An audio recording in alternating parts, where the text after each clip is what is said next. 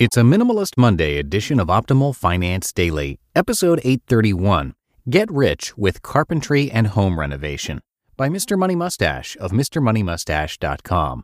And I'm Dan, your host here at Optimal Finance Daily, and welcome to a brand new week of shows, and we are kicking it off, as usual, with a Minimalist Monday edition, featuring today, Mr. Money Mustache. And before we get to that, thank you to Fundrise for their support. Fundrise enables you to instantly access high-quality, high-potential private market real estate projects, from high-rises in D.C. to multifamily apartments in L.A. And each real estate project is carefully vetted and actively managed by Fundrise's team of real estate pros. Fundrise is the future of real estate investing. Visit fundrise.com/OFD, that's FUNDRISE.com/OFD to have your first 3 months of fees waived. For now, let's get right to our post and start optimizing your life.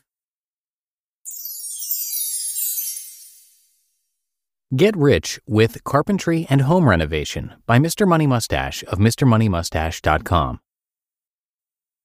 Building things. It's a hobby I've talked about many times before, but a recent experience has completed the transformation of carpentry from enjoyable pastime all the way up to lifetime religion for me. Something that deserves its own article and its own place on the bookshelf of top ways to be a happy early retiree.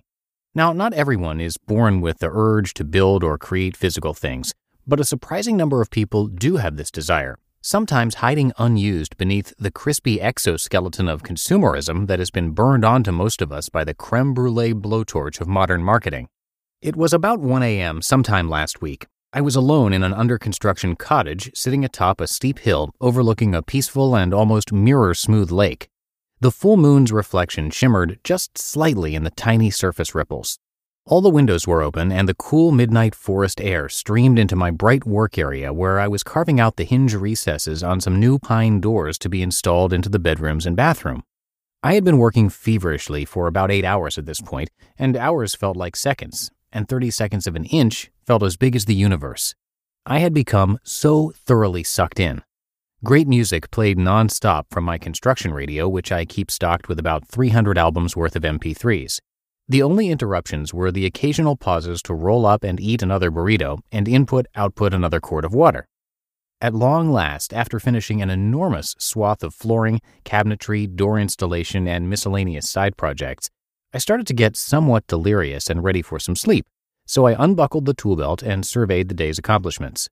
Holy I said, I sure do love building things.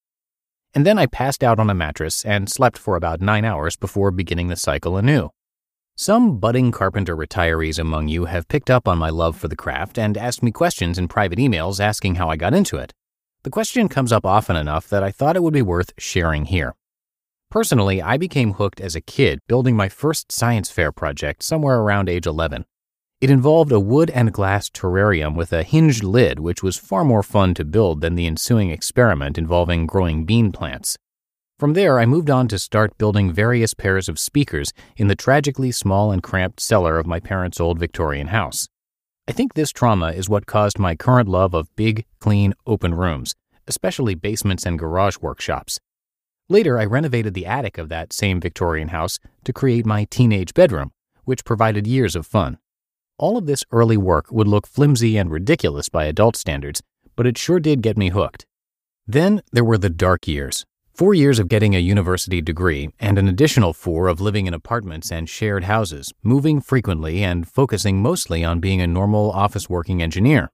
But in the year 2000, I bought my first house, a comical 1978 fixer-upper complete with brown wood paneling, leaky aluminum windows, and plenty of vinyl and carpet flooring throughout.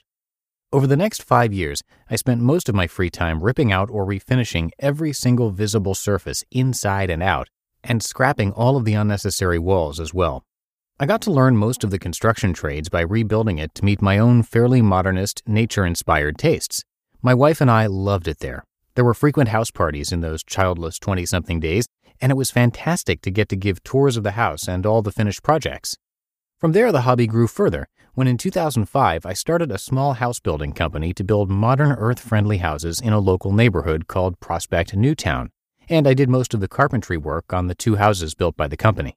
I had hired this great old carpenter to do the framing on the first project, and I worked side by side with him from the sill plates right up to the last pieces of fine wood trim on the interior, an experience which really gave my skills a boost.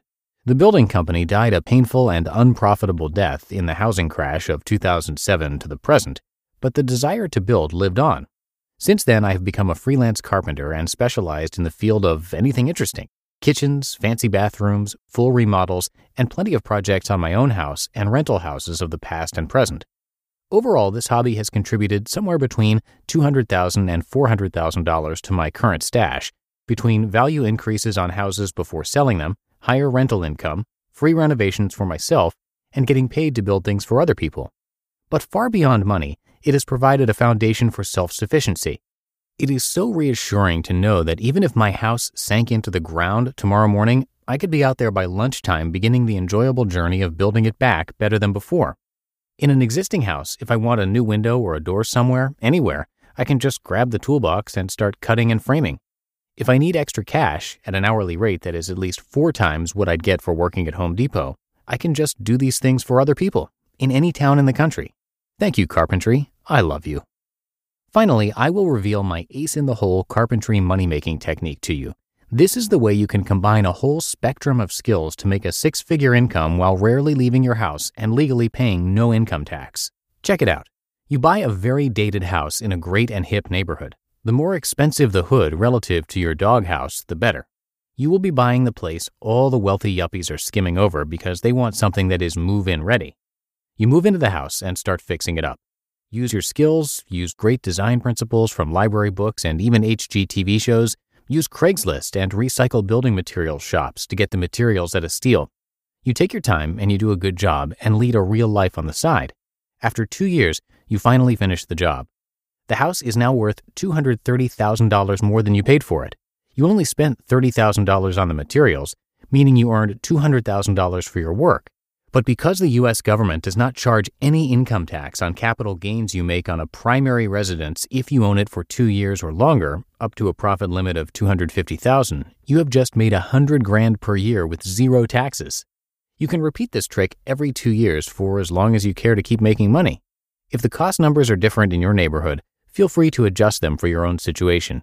But in most prosperous cities, there's still great profit to be made from renovating your own house with your own hands in the more desirable neighborhoods. And this situation will only improve as the current foreclosure hangover inventory from banks clears out, which is artificially depressing current prices, making now a better starting time than usual to begin such a scheme. So there you have it, the long-awaited Carpentry article.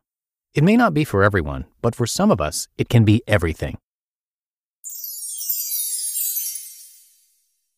You just listened to the post titled, Get Rich with Carpentry and Home Renovation by Mr. Money Mustache of MrMoneyMustache.com.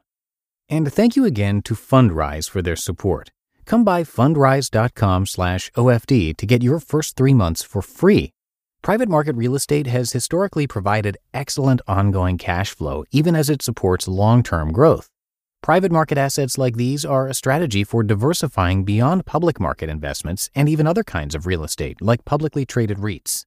And Fundrise is the future of real estate investing. The platform's innovations power an investor-first model by eliminating the bloated costs and middlemen that have traditionally weighed down real estate investing, saving investors time and money. Unparalleled transparency and real-time reporting let you see how the development of specific properties impact your overall portfolio. Check it out. Visit fundrise.com/OFD. That's fundrise.com/OFD to have your first 3 months of fees waived. And that's it for today. Thank you so much for listening and have a great start to your week. I'll see you back here tomorrow for the Tuesday show, where your optimal life awaits.